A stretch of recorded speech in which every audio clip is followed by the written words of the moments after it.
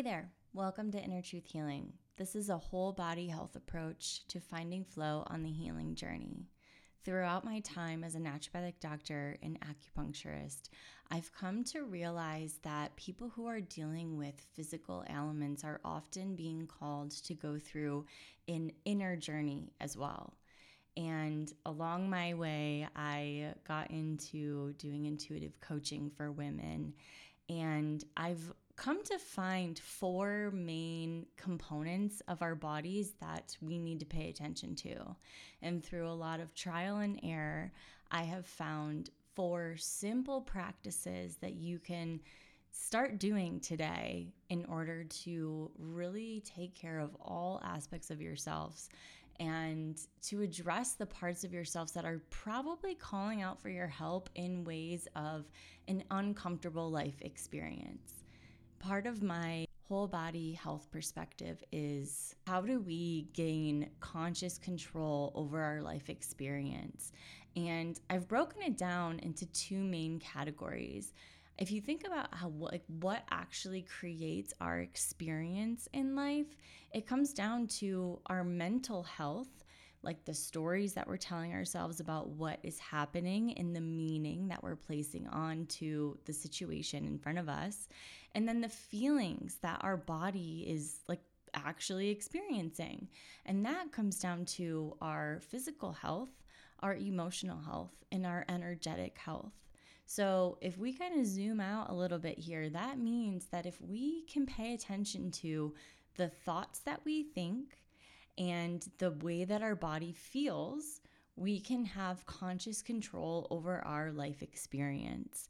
And the way that you can do that practically is by taking care of your mental health, your emotional health, your energetic health, and your physical health, and putting into place simple practices that you can do consistently, because consistency is the key to creating change in your life and to creating a conscious experience of your life. If you want to learn more about my perspective and my processes, be sure to check out the show notes.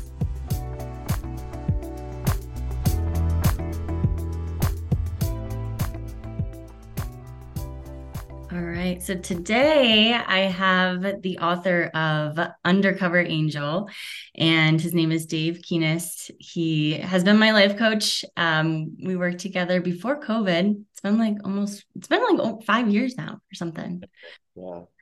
Yeah. And so I'm really excited to chat with him about his book and about life and about all things. So thanks for being with me, Dave. Thank you for having me. Yeah. So you wrote a book that I really enjoyed reading, all about your road to recovery. Well, it wasn't even just the road to recovery. It was from the beginning into the addiction and then through the addiction and then out the other side. So I guess I want to just give a little bit of the book, I guess, to the listeners here. Do you want to kind of share like the main blocks, or do you want me to kind of share? I think I would like for you to share, and then maybe I'll fill anything in that. Yeah. Okay, cool. Well, I really love the way that you wrote it. I feel like I can be really picky when I read a book if it's like super long chapters and then I'm like kind of stuck in the middle, but you had like just like very small like stories, and they were broken up into the stories, which I loved. And so basically you started out in childhood and just explaining kind of like your parental dynamics and the way that they were raised, and then how they raised you, and just how, I guess the main thing I got out was that you didn't have, I guess, emotional support. So as a kid, you had all these feelings and you weren't really sure kind of what to do with them. And then you were with your friends, and your friends, like, I'm assuming, had the same kind of not really guided emotionally. And so then kids were mean to you, and then there weren't really like good, strong friend emotional connection wise as a kid, which led you to, just exploring different things that you like did enjoy.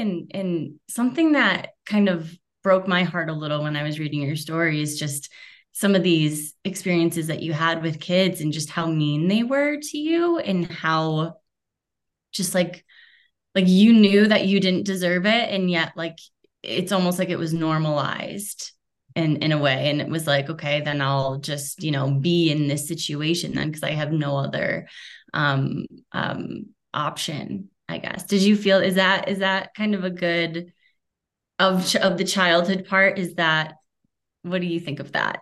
Yeah, I mean, there's like the generational nature of dysfunction and the generational nature of addiction, and it's really the big thing I want to emphasize is like it's nobody's fault. Like I say in there at one point, we're born and we're born and born.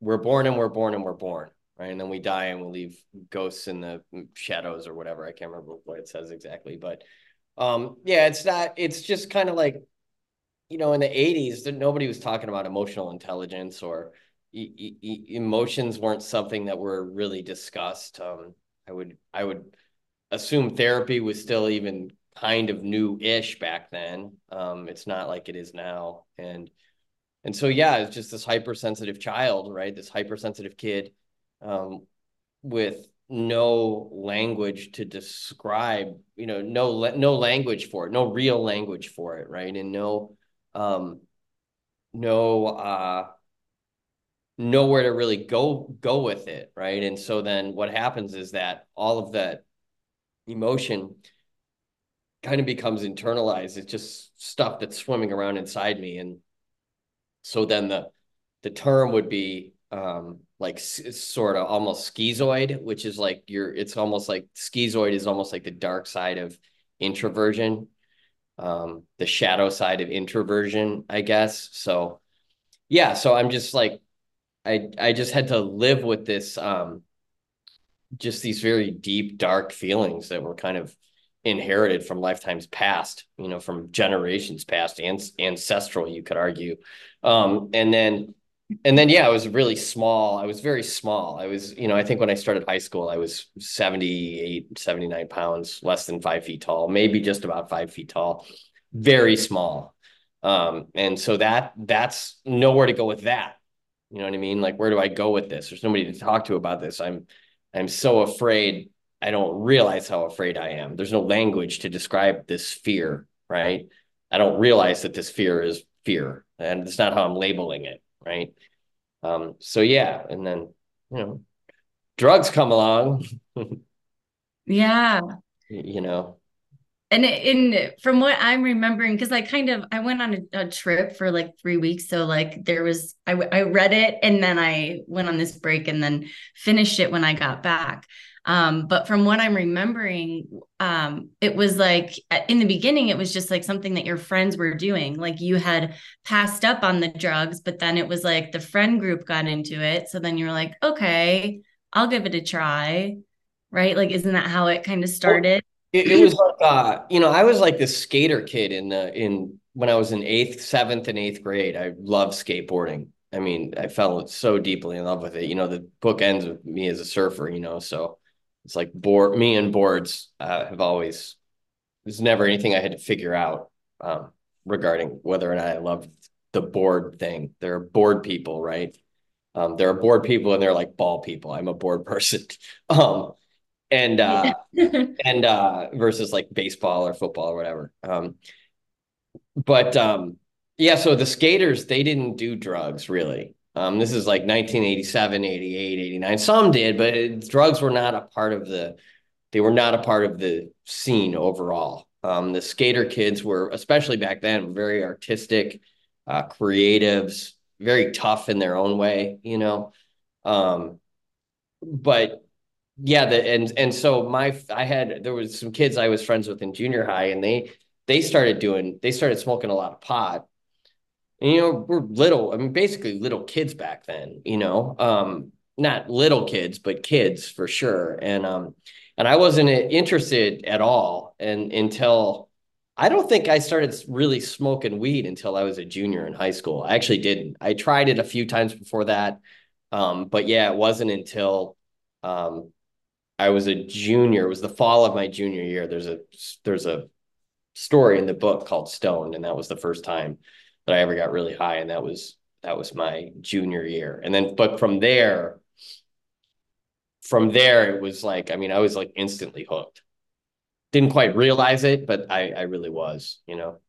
Yeah. And around that same time was when like LSD and the dead kind of came part of the picture too. Yeah, so that was yeah, the LSD came around that summer. I had actually done it at the beginning of my junior year before I was really into pot. Because that was strange because LSD all of a sudden was a thing. When I think I was a sophomore in high school, all of a sudden it was a thing.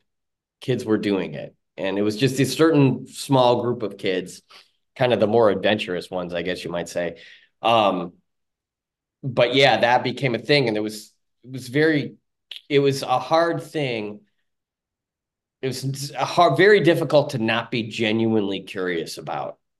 You Mm-hmm. know, it was there's just so it's and LSD is not an overrated substance. It's an incredibly powerful, potentially very, very, very dangerous substance. And the fact that we as kids were taking it is astonishing. I mean, honestly, but yeah. So and then the Grateful Dead, right? They were they fed right into it. You know, I kind of paint the band, the Grateful Dead, in a bit of a dark light in the book. I kind of get at the underbelly of what was happening in that psychedelic circus. But yeah, that kind of came around the summer after my junior year. I saw the Dead for the first time in 1992 in Chicago, and that was a life changing experience. My life was never the same after that day. Do you want to explain a little why?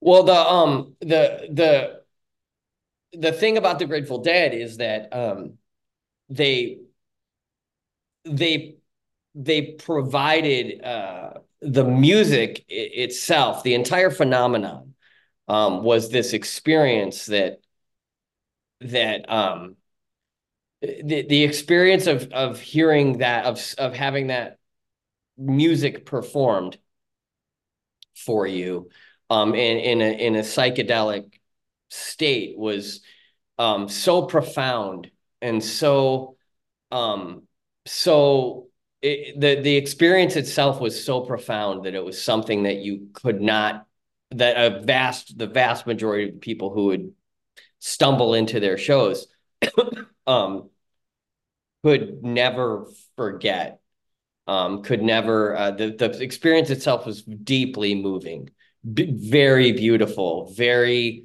otherworldly, in a lot of ways heavenly, or celestial, and it was truly, I mean, the thing about the Grateful Dead is that you were very much stepping into the 1960s in a lot of ways. When Jerry Garcia died, there was a quote that said the 60s died today.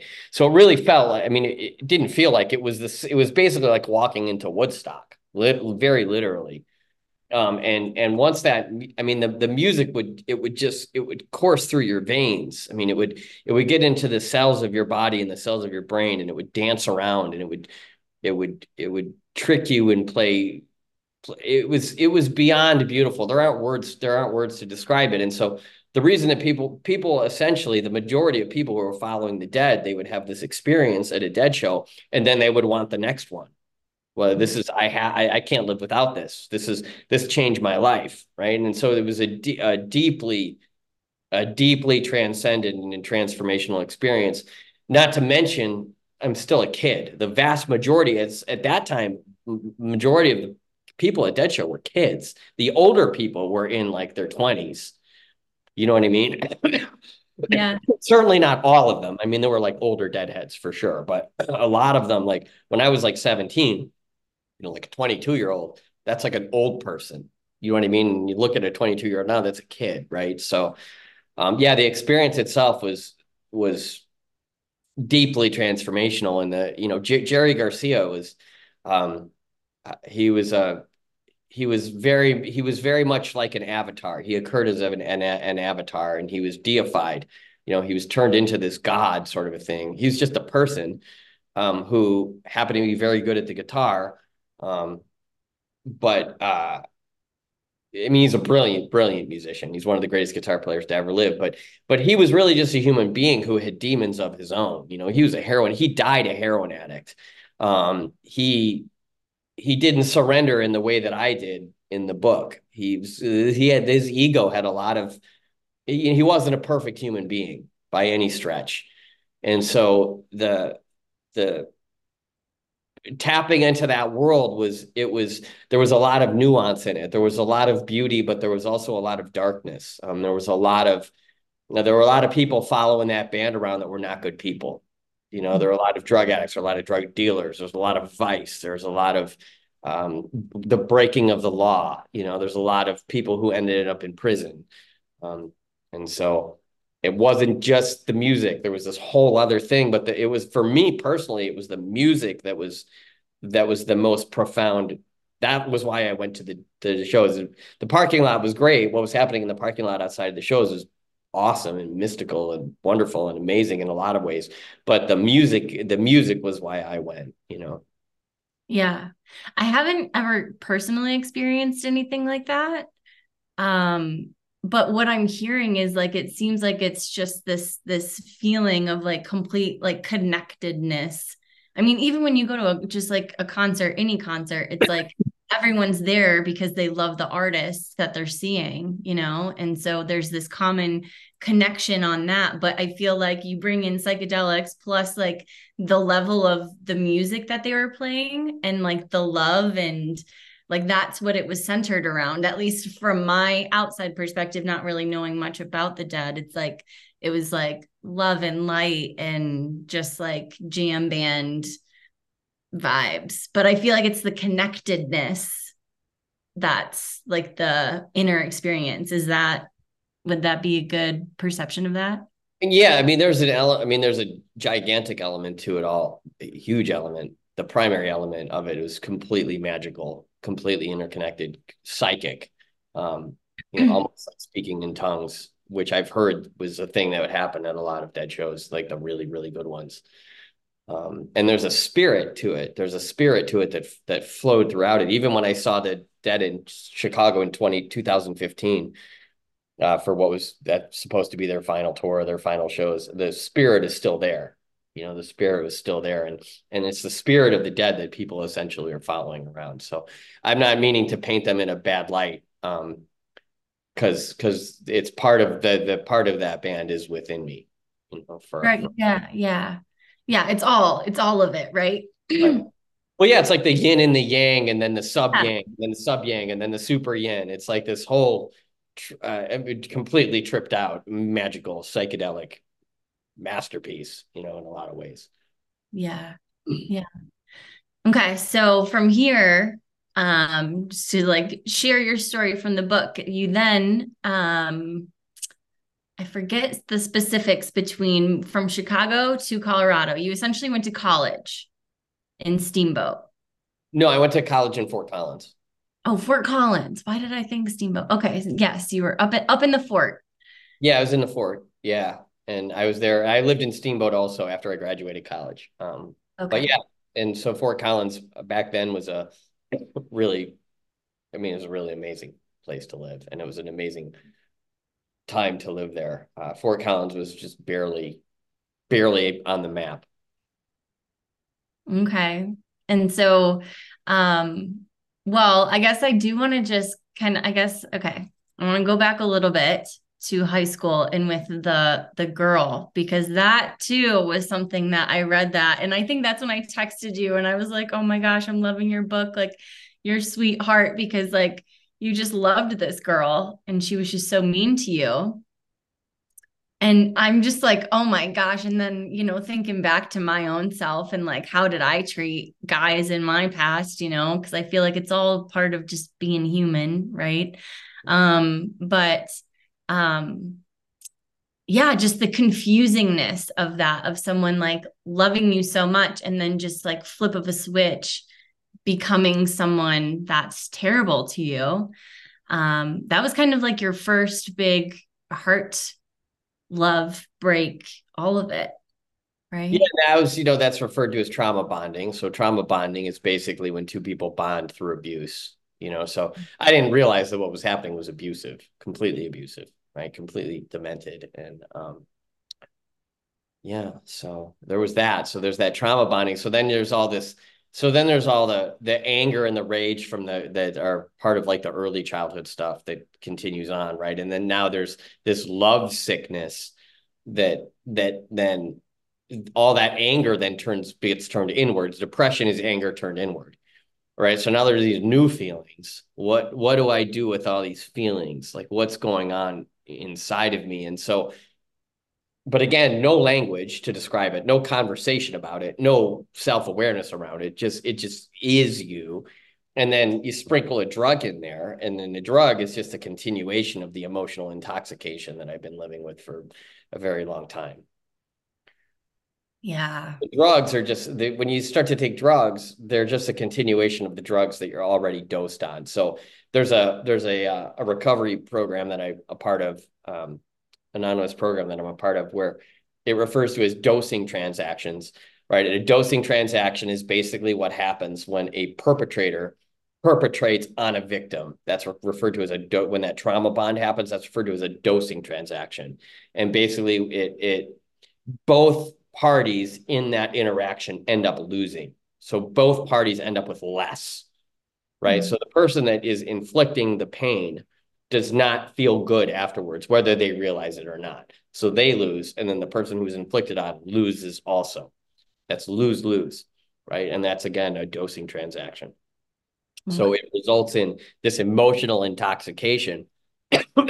um, it results in emotional intoxication that the person is very literally high from, very literally dosed. And so then dosed out or dosed up or whatever. And then when drugs come along, when that weed hits you, all that is a continuation.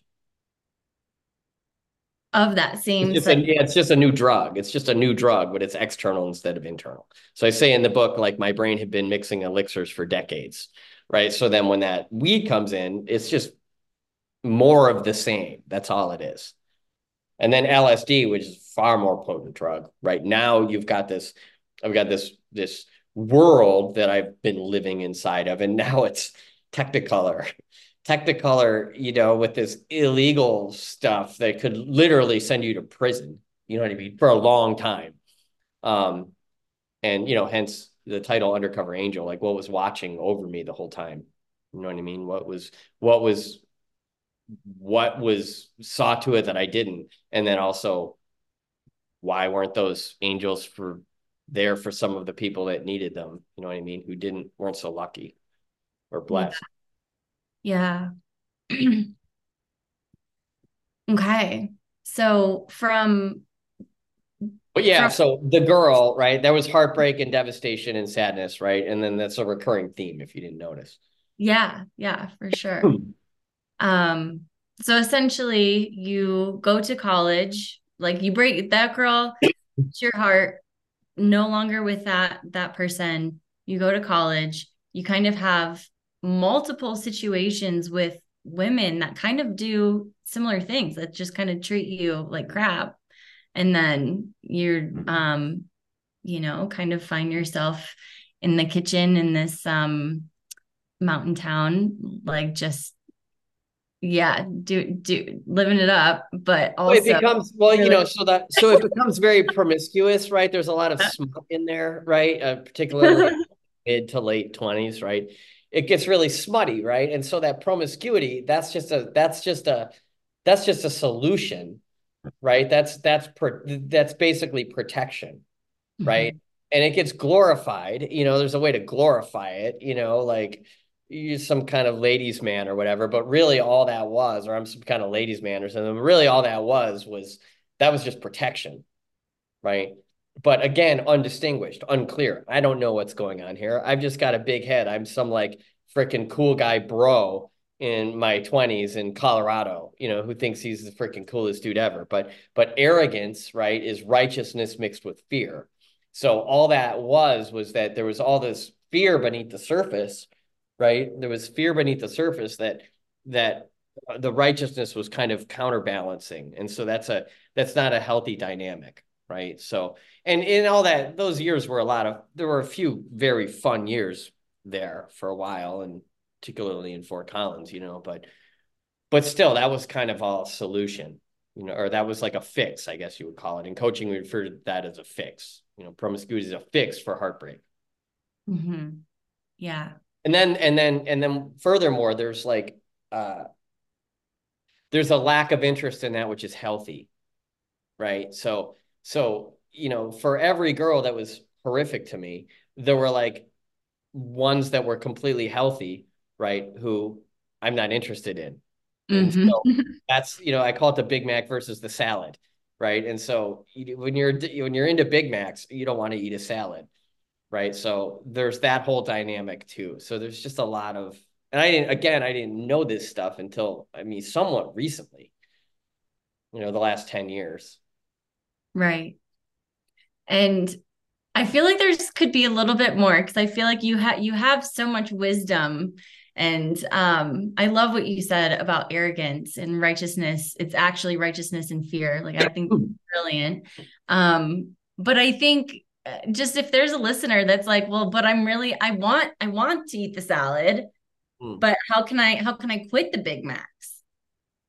Do you have I mean, that would be if you were to look at that through the lens of those would be referred to as in the recovery world as character defects, right? And so you work up a process, a step process, in which you would ask for those defects to be removed by higher power, God, he, she, it, whatever. okay? So Colorado is also where you found your love for teaching. Yeah. And so do you want to just share a little bit about that? Well, yeah, I was going to be a teacher. And I was good at teaching. I loved kids, and I worked with all sorts of different kids. And I think I started that when I was 26 years old. But by that point, by the time I was 26, I was a complete alcoholic drug addict. I didn't really realize it, but I definitely was. I was probably a full-blown alcoholic by the time I was 21, 22, 21. Um, and so yeah, that was going to be my life path, and so I'm the disease of addiction or of alcoholism, and I do believe it is a disease. Or people say we don't believe in the disease model of addiction. Like I think that's a somewhat sophomoric way to relate to it. Just personally, that's just my opinion, right? Um, but uh, but yeah, so the it will lie to you, it lies to you. And so I was basically telling myself like, oh, I've been my 20s have been a party and it's been great. And now that I'm 30, now that I'm almost 30, I'm going to be a teacher. And so I'm just going to put that life behind me as soon as I get a teaching job. Well, yeah, it's just not that simple, because if you actually are like a true addict or a true alcoholic, you can't just get out of it. You can't just stop. Some people sort of can, circumstances in their life will change, they'll fall in love or whatever. But if you're like an actual, true alcoholic or addict, like it's going to require a deeply transformational process for you to get over it, and so once the damage is done, the damage is done, right? And once you so trying to become a professional teacher with this gorilla on my back, that was point, that just wasn't happening. Right. But again, I don't realize this is what's happening. I'm not aware of it. I'm partially aware. I'm more, it's like it starts to get more and more bankrupt. Like, it's referred to as moments of clarity. You start to have these moments of clarity, which are basically like, I'm fucked. Like, I'm screwed. That's a Hmm. moment of clarity, right? And so I was having a lot of those towards the end, but then you can still have the moments of clarity, and still now might have to go to rehab for 4 months, which is what I did eventually. I went to rehab twice, but yeah. So then the teaching thing fell through, and then the book starts out. I'm in Japan, and Japan gets revisited. That was an entire shit show in itself. Um, but yeah, so when that fell through, I had no purpose. I had no sense of anything. I didn't think I would ever succeed at anything. And that just fueled, that just made, took everything from bad and made it much, much, much worse. Mm-hmm. I have a quick little side thing that I want to chat on. You said like you were, by 21, 22, like a full-blown alcoholic, but like you didn't even realize it at the time. Like, I guess I'm just thinking of, maybe someone who could be listening right now that is like, I've had those moments of clarity, but I've been on a straight and narrow path and like I'm doing really well and like my life is turning around. But I'm not doing any step work and I'm not doing any, like, I'm just focusing on, living my life, but not necessarily facing the actual addiction that either once was, or like, do you have anything, I guess, that you want to, anything that's coming to you to share on Well, that? it's just, there's not really any easy way out. So like my life coaching, I don't do any addiction stuff at all. That's not what it's for, right? It's just not what it's for. Um, and occasionally I'll have someone that will like want help with a drinking problem or something, that wants to work with me, maybe. That's just not an easy conversation to have, because if I can hear it, like I know it when I hear it, like I can tell if somebody's trying to manage an addiction without admitting that they have an addiction. Um, I can just tell. And so it's just not an easy conversation to have when somebody is a real alcoholic or a real addict and they just want to quote unquote cut back. I want to cut Yeah. back. Like that's not really something that I know to work, you know. I identify as an alcoholic, so I cannot have a single drop of liquor. I've had prescriptions, I was telling you yesterday, I broke my arm really badly. I've had prescriptions over the years, not a big deal, but that's happening inside of a recovery context. So I'm accountable to people and I'm talking with this, talking about people with this, and I'm being responsible and whatnot.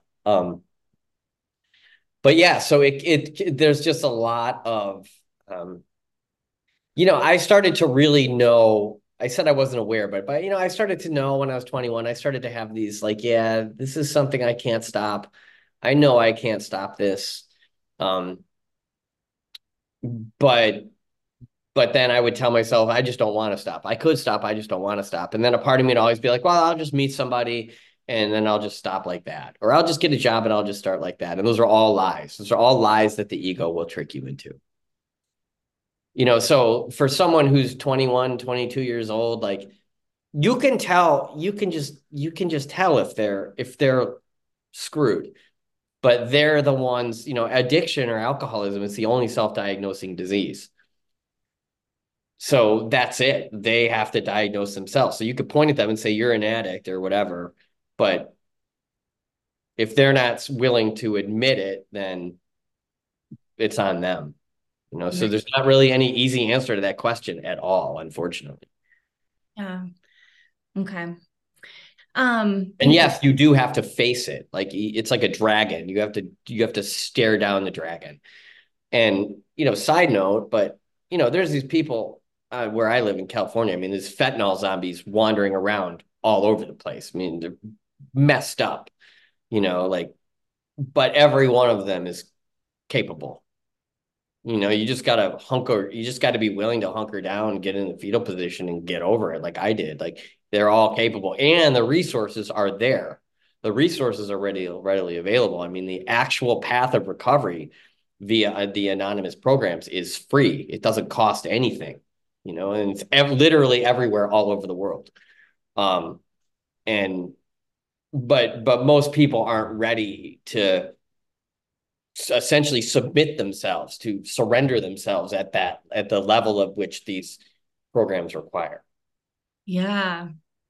I'm curious because something that's kind of coming to me right now as you share that is, like why? Like why is it so hard for people to fully admit that they have a problem? And I think I just want to share what I'm kind of thinking and then get your perspective on it. Because I feel like for me, the way that I view addiction is it's a lot of like internalized shame and like I'm a piece of shit, worthless, like no good, like, and I just need to numb all of these feelings. Is kind of how I would, in my own eating disorder addiction. That you actually, I want to just tell the listeners, like Dave was the first one. I'm going to probably get a little emotional here, but you were the first one to like have me surrender. Like you were like, I am completely out of control, like you were the first one to like really help me like face it head on. So love you so much for that. Because that was the start of my recovery.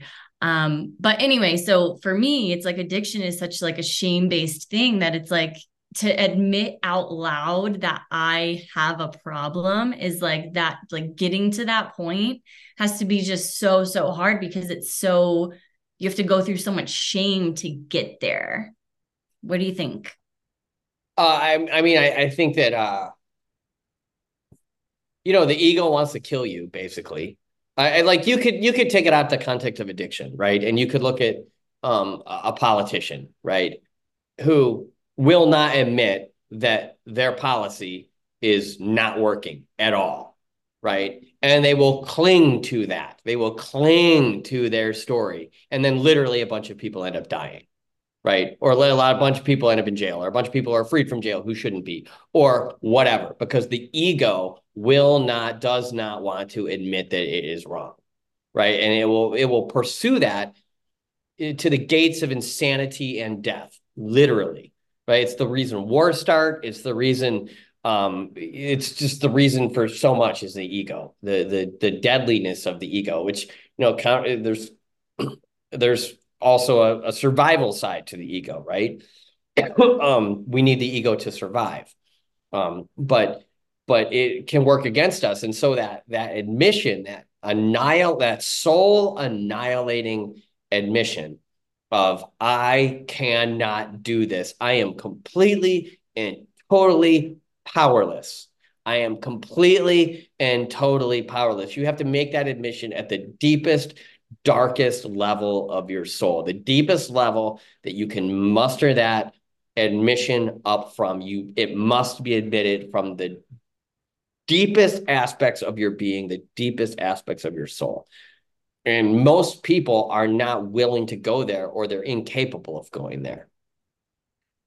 And so, step one of the 12 steps, it's the only one you have to do perfectly. I am completely and totally annihilated. I lost. I'm done. And I went to rehab twice. So my first time in rehab, I'm like not fully admitting that. Like a part of me is telling me like I could still get away with some, and look where look where I ended up as a result of that. So yeah, it just requires a level of soul searching that most souls they're not ready to go there. Mm-hmm. Or they don't, they can't, I was a full-blown maintenance drinking alcoholic, and now I can't imagine a life with alcohol, and I don't want it. I'm never thinking about it. I never consider taking a drink ever. Um, that comes as a result of the spiritual work that is required of a person, Yeah. Yeah. which is rooted in action. It's not rooted in sitting there and people want to get sober with Kundalini yoga. Like that's great, sure, but you got to clean up the wreckage. You have to be willing to take the actions that are required of you uh, to clean up the wreckage of your past. And you have to be willing to take a moral inventory, and you have to be willing to do a bunch of things that are very much counterintuitive. And most people are unwilling to do that. Yeah. I loved we're kind of jumping ahead here, but I loved at the end where you were talking about surrender is an active act. And Yeah, that's it means totally. It means you'll go do it's like surrender is okay, God, I'll do the thing that you want me to do versus the thing that I want to do. That's surrender. Like if you were in an army and you surrendered to the other side, or if you're president of a country who surrenders in a war or whatever, that's going to require that you now do what the other country says. Surrender. I have to do things. It's not passive. So it's not to be equated with giving up. Right, right. And I feel like that delineation is so important because I mean, I personally know people are like, I'm surrendering, but they're not doing anything. Like they're giving it up to God, but they're essentially giving up because they're Totally. not taking action. Right. And so, you have to, and the actions are not, they're not easy. It's not, and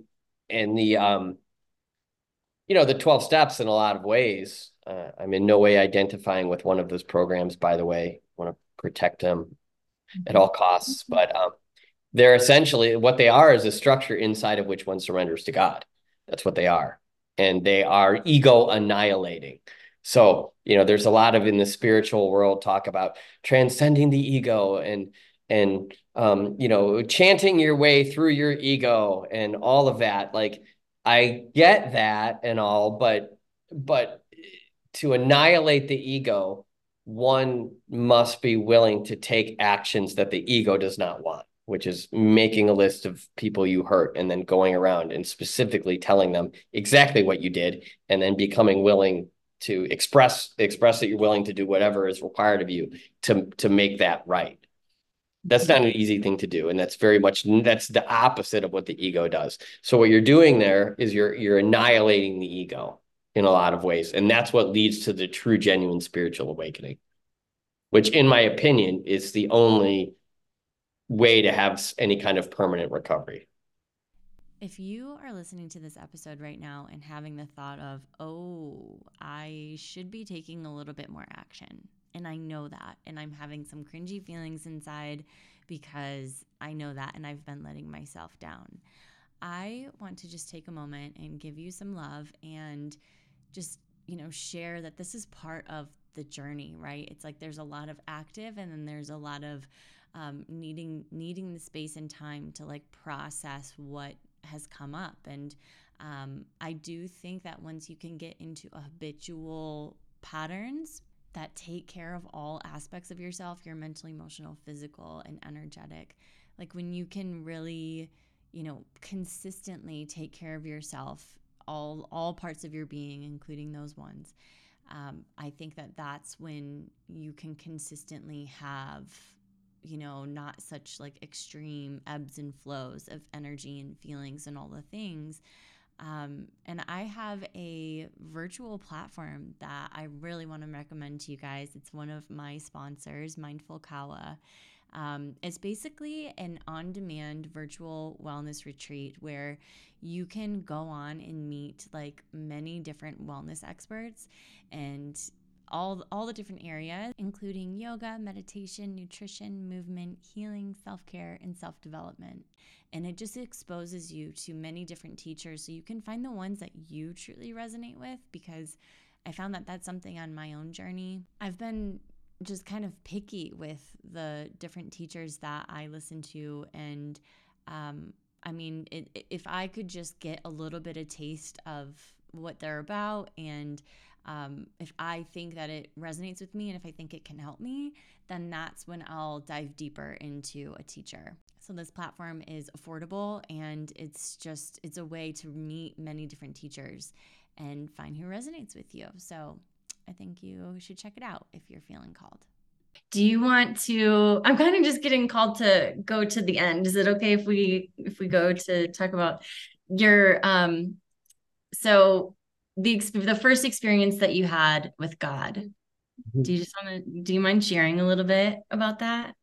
No, so there's a chapter in the book called Undercover Angels. And they were these guys who came into this second recovery.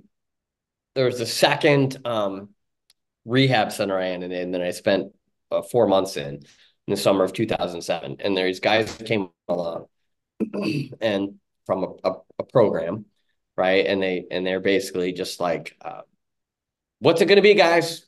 What you going to do? Look at your lives. Look at what has become of you. If you do these, if you take these steps, that are outlined here, that we will help you with, you will have a spiritual awakening, and the desire to drink and use will essentially vanish. And so this was my second time in rehab. I had a pending DUI, second pending DUI, and I also had a felony. So at this point, I'm on felony probation in Cook County in Chicago, right? Um, my life was destroyed.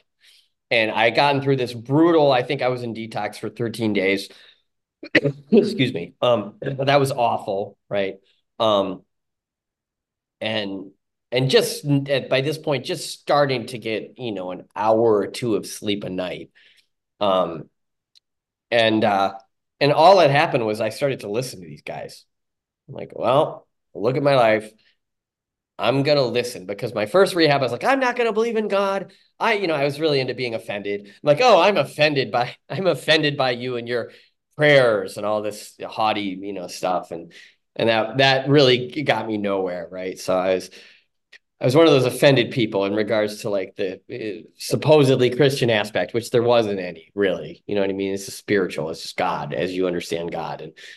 And so that got me nowhere, right? And so then I just started listening to these guys. That's all.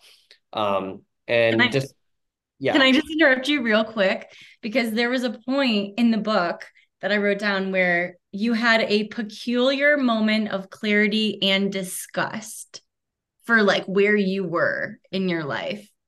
And I feel like that was the first that I noticed like a shift in what was happening. Um, so I just wanted to, I guess, interject there and Well, be like, what's that about? Is that part of this right here in this moment? well, The day Dave and I recorded this podcast episode, I had already had a pretty full schedule when we decided to record the podcast. And I did it because I knew if I wasn't able to have that conversation with him like that day, I'd have to wait until after the holidays. And I just didn't want to wait because I had just finished his book. And so I thought it was a perfect opportunity for me to have some mind magic, because I've been taking it and it truly has helped me focus and have the energy for like a sustained amount of time. It's got matcha, bacopa, ashwagandha, rhodiola, lion's mane, and cordyceps mushrooms. And all of those things, all of them, I love them like separately. And for it all to be in a blend, it's amazing. It's truly like a perfect blend. If you're looking for that sustained focus and memory retention and just straight up energy throughout the day. So if you want to try it, it's going to be in Sprouts in January. Or you can go to their website and use my code for 50% off your first subscription or 20% off your first time purchase. So that website is magicmind.co/thehealing20. the last section of the book before rebirth is entitled Incomprehensible Demoralization.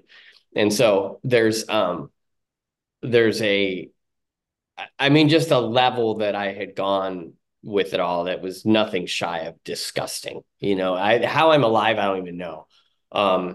It kind of comes back to the title, Undercover Angel. Like there's a beginning part in the very, very beginning called Angel Fight, where it's God and the devil and an angel fighting back and forth for the fate of my soul, right? And for whatever reason, the angel won. I don't know why. But probably because of the surrender piece. But yeah, so it was just very peculiar. The ending of my story was very peculiar. It was very, very, very dark. It was very disturbing. It's disgusting. And so I brought all of this into my second treatment.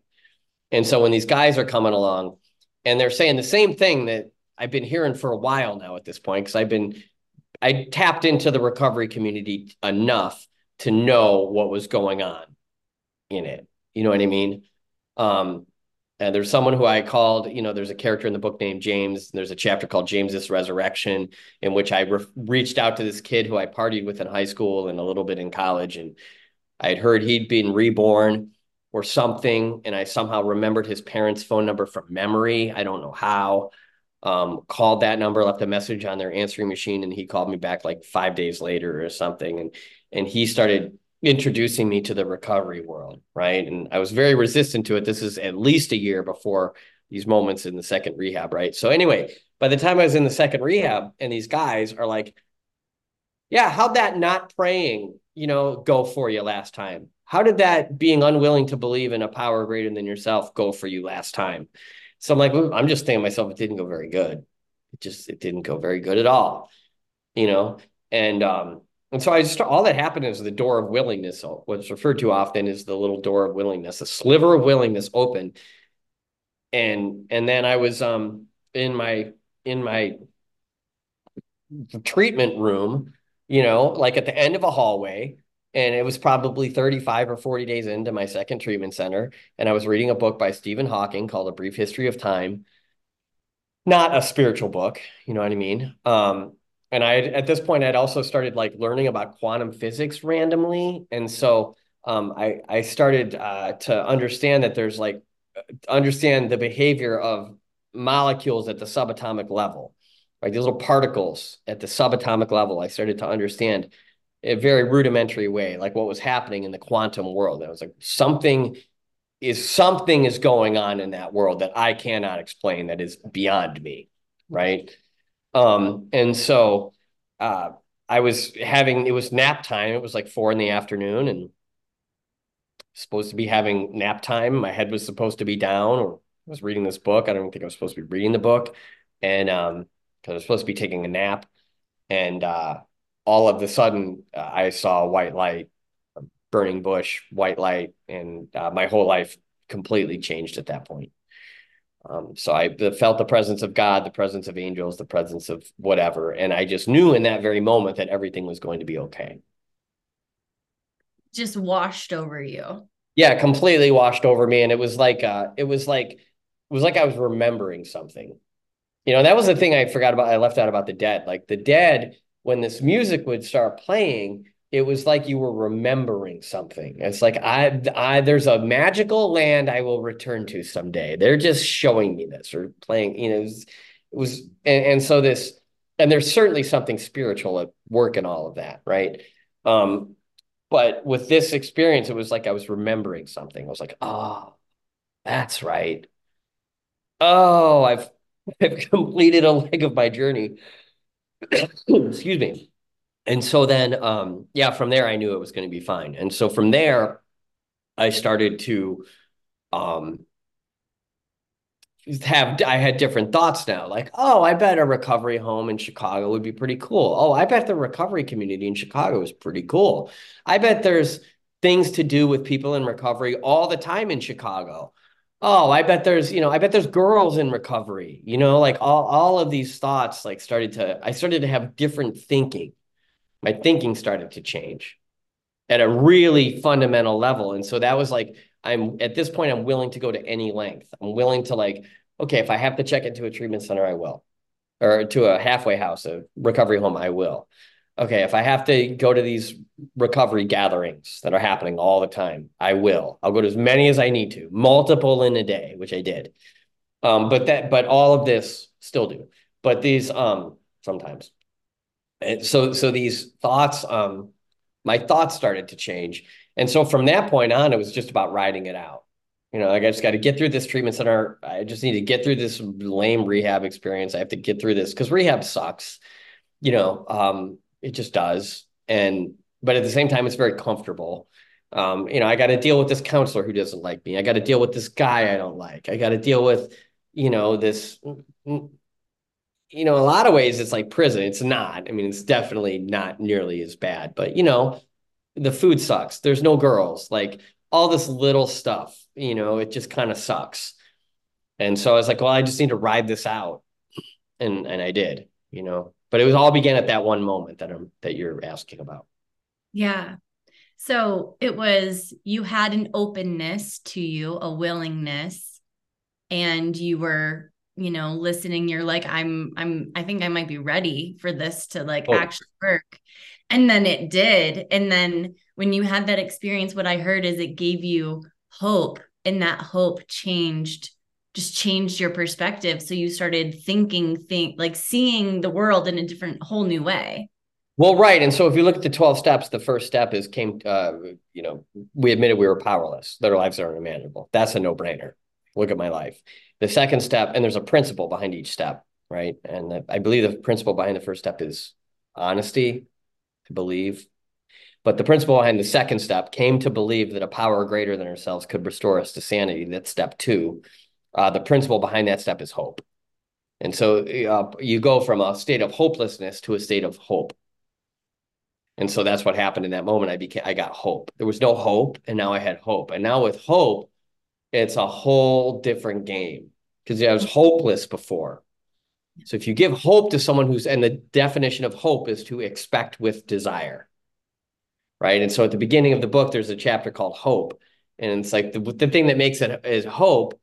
And there's like some paradoxes in the way I'm describing it. Because the thing that makes it hope is that you hope when there's nothing left to do. You're like, oh, don't give up hope, right? It's just a place to beg God from, I refer to it as.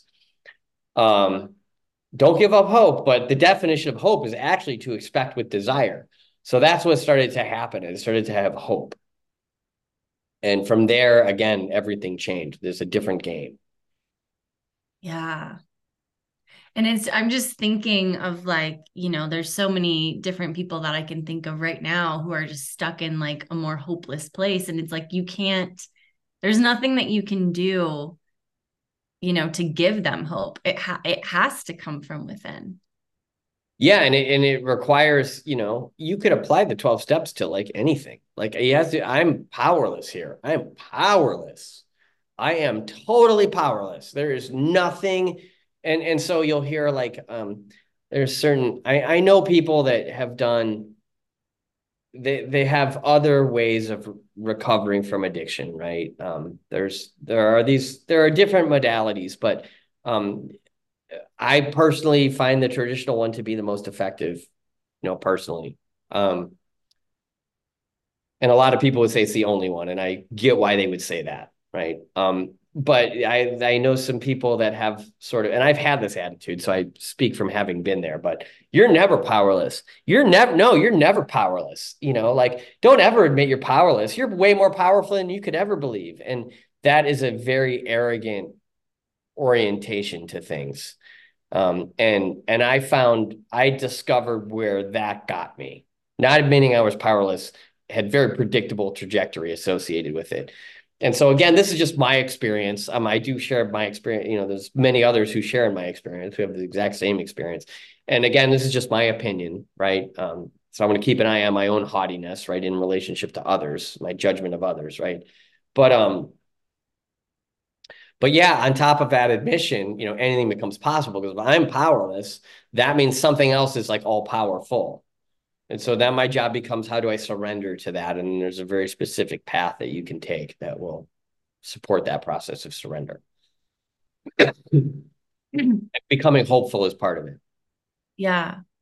Do you think that people kind of have to get to that rock bottom point before they're able to like fully give up and surrender and be like, okay, I am powerless? Do you think it takes that rock bottom moment? Yes. Yeah. I mean, for a person who's a full-blown alcoholic or addict, yes. If you're not, you could dance around it. But at this point, I don't, this is kind of an aside conversation, but the recovery community is deeply interconnected. And people think, like my friends from back in the day, I just have a handful of friends from back in the day. They think that it's this sort of path of weakness or something, or that you need this thing to cling to and that's not what it is. What it really is, it's a community of human beings who are in the real talk. We're in real talk with one another. And I don't want to have anything but real talk in my life. Like there's got to be a real talk core at the center of my existence. And the only people I want to have relationships with are also the real talk people. And so that's kind of what recovery is about. It's about real talk, right? And so when you have people who have all gone through this process together, we've got some things to talk about. You know what I mean? Some real things. And it doesn't make anybody else in the world wrong or anything, right? But it's that everybody just is where they are. But yeah, that admission opens the door for everything. And you Yeah. don't need to be a bottom of the barrel, gutter dwelling alcoholic junkie. Um, you could admit it about anything in your life, but most people just aren't there. And they have to be beaten into submission. Hmm. By the real talk, I'm just curious if you have the experience of hearing people's stories and then it's like you on you I got okay, so I guess I should just say that when I was going to these 12-step meetings, um I just remember hearing people sharing their story and like seeing how we could have a same like I guess a similar inner experience with a completely different outer world experience that made us feel that way. And then it was like a connection on that shared inner world experience. Is that what you're referring to by real talk? Or Well, I mean, just like that's how the entire recovery movement began. The recovery movement began when one person reached out to another one in 1935 and said, "Hey, I'm screwed," and the other one said, uh, "So am I. I lost my wife. So did I. I have no money. Neither do I. Um, I've destroyed my business. So have I." That was how the whole thing started. That's it. One person talking to another one about what was happening inside of their soul. That's it. That's how the whole thing began, right? And so now you have programs, multiple programs that basically address all of the vices in the human condition. It just comes from what's on my one person sharing authentically with what was about what was happening inside of them with another. That's yeah, it.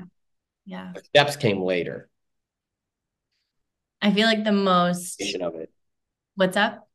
That's the foundation of it. It's one person helping another. Yeah, yeah. I think the not I don't want to say I say like normalization, but that's not it's like the shared inner experience and making me feel like okay, like I'm not alone. You know, like it's not this isn't like necessarily normal, but it's a like someone else has experienced this too. Like that hearing it straight out of their story and then relating it to my own. Like there was something magical even in that. Yeah, and I would argue it's beyond magical, that it's miraculous, because magic is trying to sort of manipulate reality to suit our own needs or our wants or desires, and miraculousness is we get out of the way and then God blows our mind. God gives us something we couldn't even imagine. Yeah, miraculous is the But I mean, word. I get not to shoot down your because it is No, magical. I words matter for Yeah, sure. Yeah, totally. yeah, So, the Bible or, any spiritual orientation towards things is going to warn against magical stuff, trying to manipulate reality for your own ends to get what you want, versus miraculousness is what happens when God will often give us something far more profound than what magic can. yeah, yeah.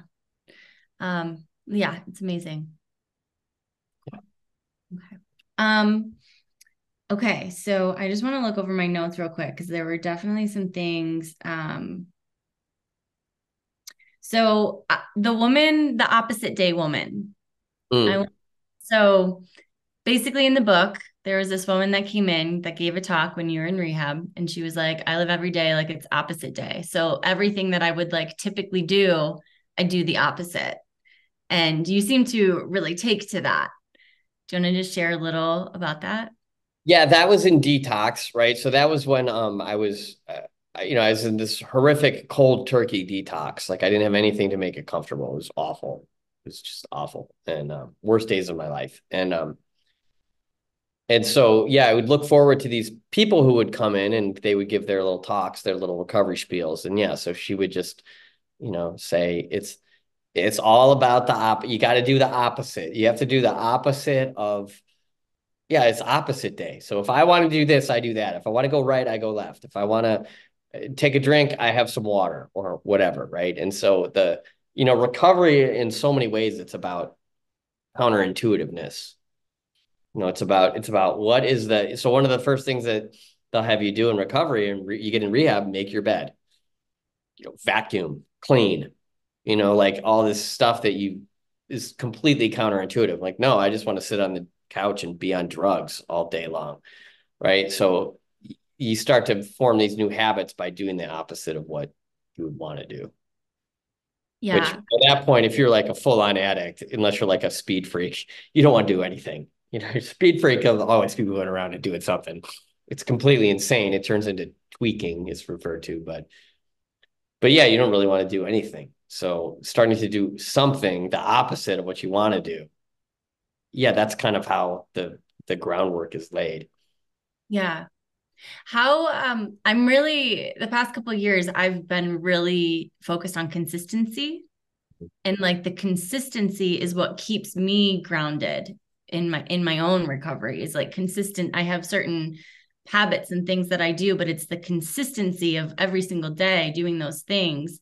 And when I don't, like will, fall back and like have no appetite and like kind of fly back. How have you noticed consistency playing a role in your own recovery? Well, I mean, to this day, I'm probably at 5 recovery gatherings. I refer to them as a week still. Um, so that's always that's and I the reason I'm at them is because I enjoy them and I love them and I enjoy the people and I love the people who are there. It's very little to do with keeping me away from a drink. It has to do with connecting with the fellowship of like-minded people. So that's very consistent. I mean, consistency. If you take it out of the recovery world, like consistency is the key to everything. Right. Like it's the reason I've been able to be. It's the reason I'm a coach. It's because of consistency of not giving up, and just continuing to, in a lot of ways, take contrary action or to do things we don't want to do. Right, right. Yeah. Yeah. So I feel like if someone would have told me consistency was key, it's like, oh my gosh, yeah, really. Well, I'm sure that I have been told that, but just I guess didn't want to listen. um, okay, and then the consequences. Um, what was I? Okay, so sorry, I just want to make sure that I like touch on all the things that I want to touch on. But there's a part in your book where you were supposed to go to this halfway house, and then you were playing basketball right, and you got injured, and yeah.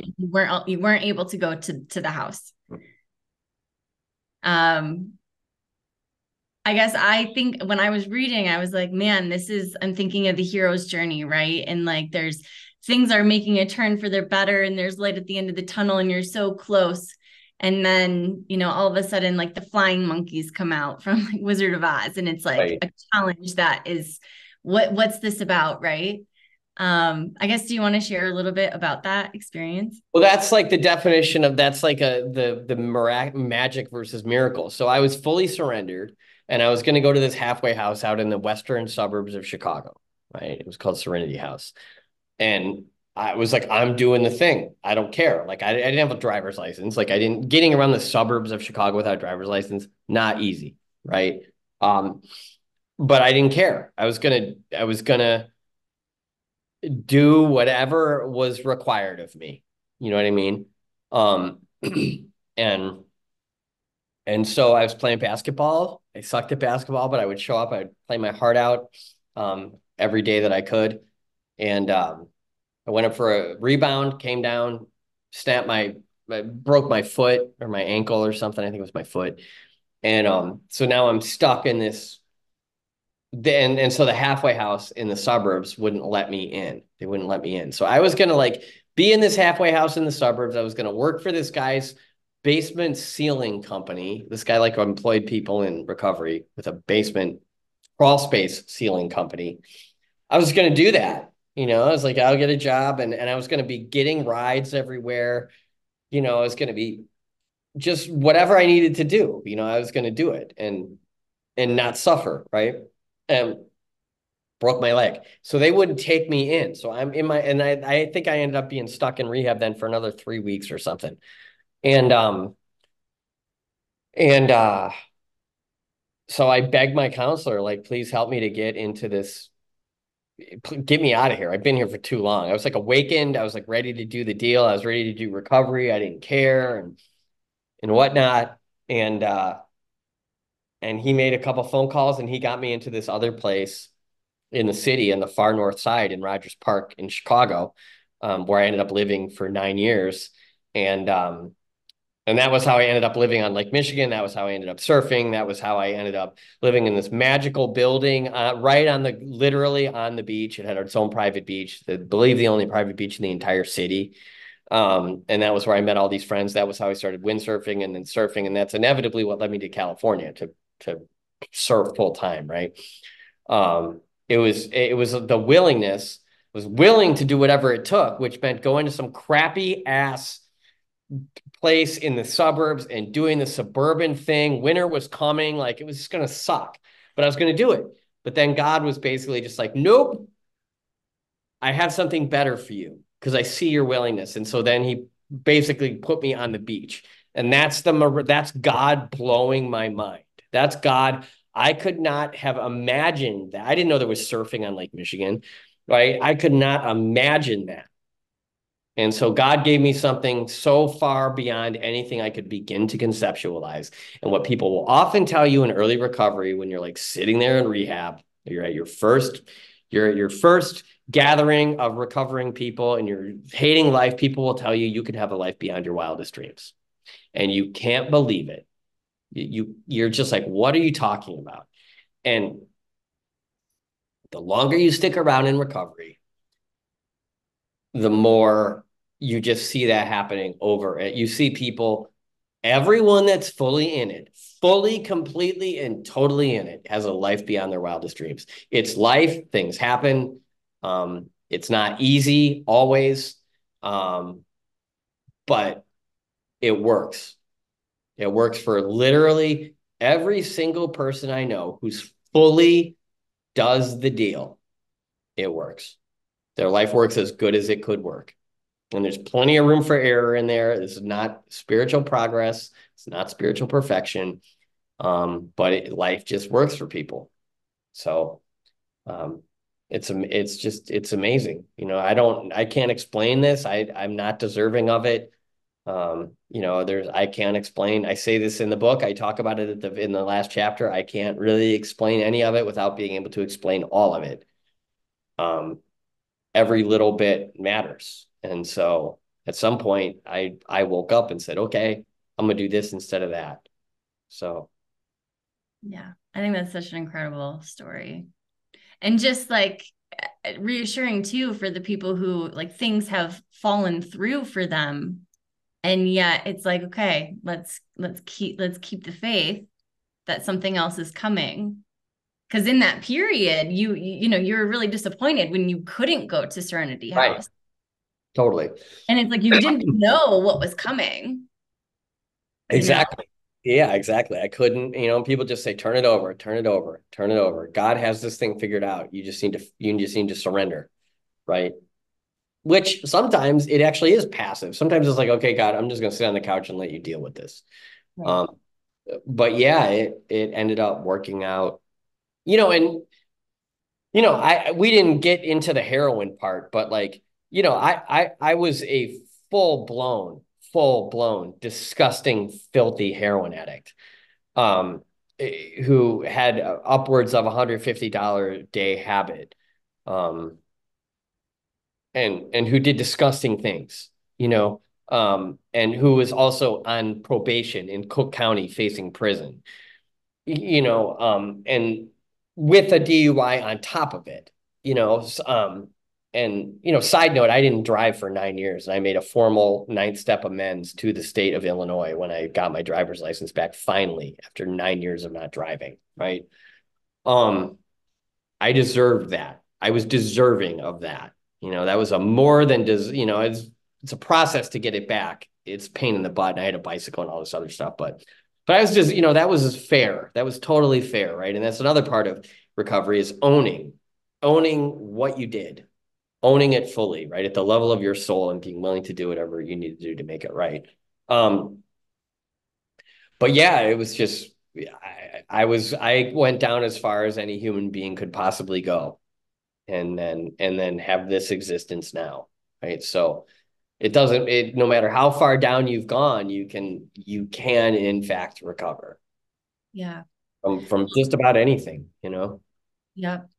And then the day that you got off of probation is also a really incredible, I guess, experience and like testimony to the willingness that you had because you rode your bike in the snow.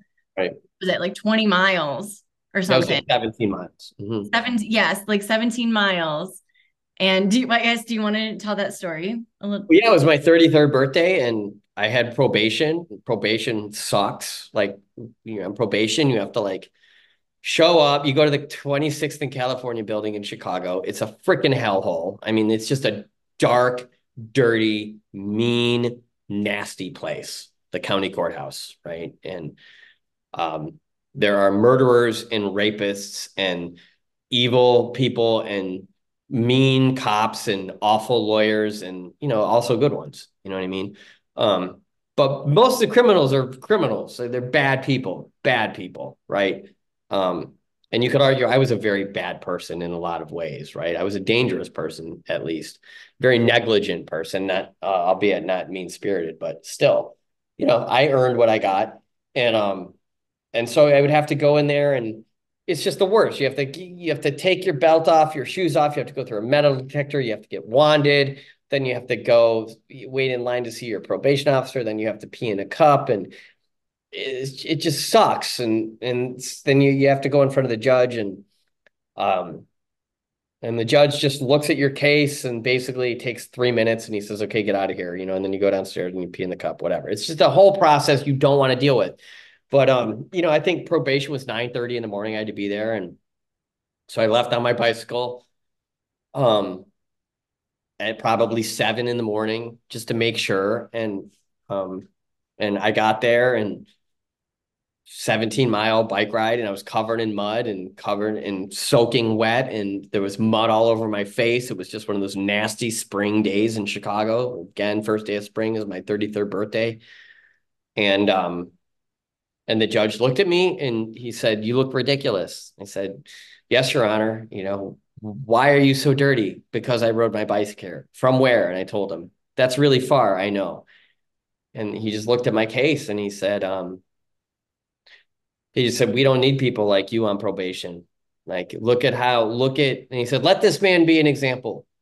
He got here on time because judges are not stupid. They sit on the bench and they listen to people lie all day to them. They are very, very, very smart, right? Furthermore, my experience of the criminal justice system was not that it was an unfair deal. That's just my experience. You're given a chance. If you've got like a drug offense or something, it's very likely that you will be given a chance, if not multiple chances. But that's kind of a side thing. You're basically put in a position where you get to choose, right? That was my experience. I was put in a position where I got to choose. And the choice I had was change your entire life completely and totally from top to bottom. Every little thing that you can possibly imagine about it, you have to change and you have to transform, or not. That was it. And so I chose to transform, and he saw that. He just saw that in my eyes. And he just tell. I looked at him as a truthful man, and I just said, I did my best to get here, and I did. And that was it. He said, "Get out of here. Happy birthday. I never want to see you again." And I never did. So, and again, in recovery, I don't want to say like every person in recovery, some people actually do end up. I know a guy that just, he got busted for something. He'd been sober like 4 or 5 years, and he got busted for some conspiracy stuff from stuff that he did like 7 years ago, right? Some gang stuff. And he got his house raided when he was like 2 years sober. And he's in prison right now. But he's writing letters from prison to one of the groups that I go to, and he's doing all right, and he's accepting it, and he's owning that he did some things that landed him there, and it's going to be okay. He found a little recovery community in prison. And so you hear stories like that and you're just like, wow. And then you hear so many stories like mine where like they were facing everything and they just changed and the judge let them go. There are plenty of stories of people that don't change and the judge lets them go and they keep screwing up until they like kill somebody or themselves. There are those stories too, unfortunately, but that was it. The judge just took one look at me and he'd seen me several times at that point and he let me go. So that's just a testament to the power of what happened. Like it's a meritocracy question. Like I had done all of the things required to let me go, and I didn't do them perfectly, mind you, but I did them well enough. Yeah.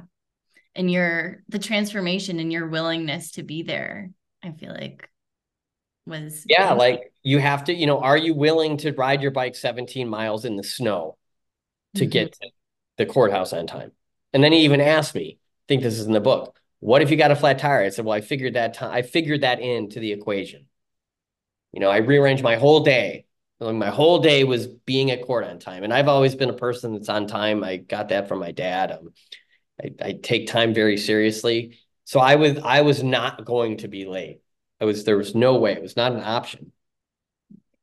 Right. And people, I mean, it's funny because people stumble into court late. Like, what are you doing? What are you doing? Like, you just see them and they're like, sorry, Your Honor.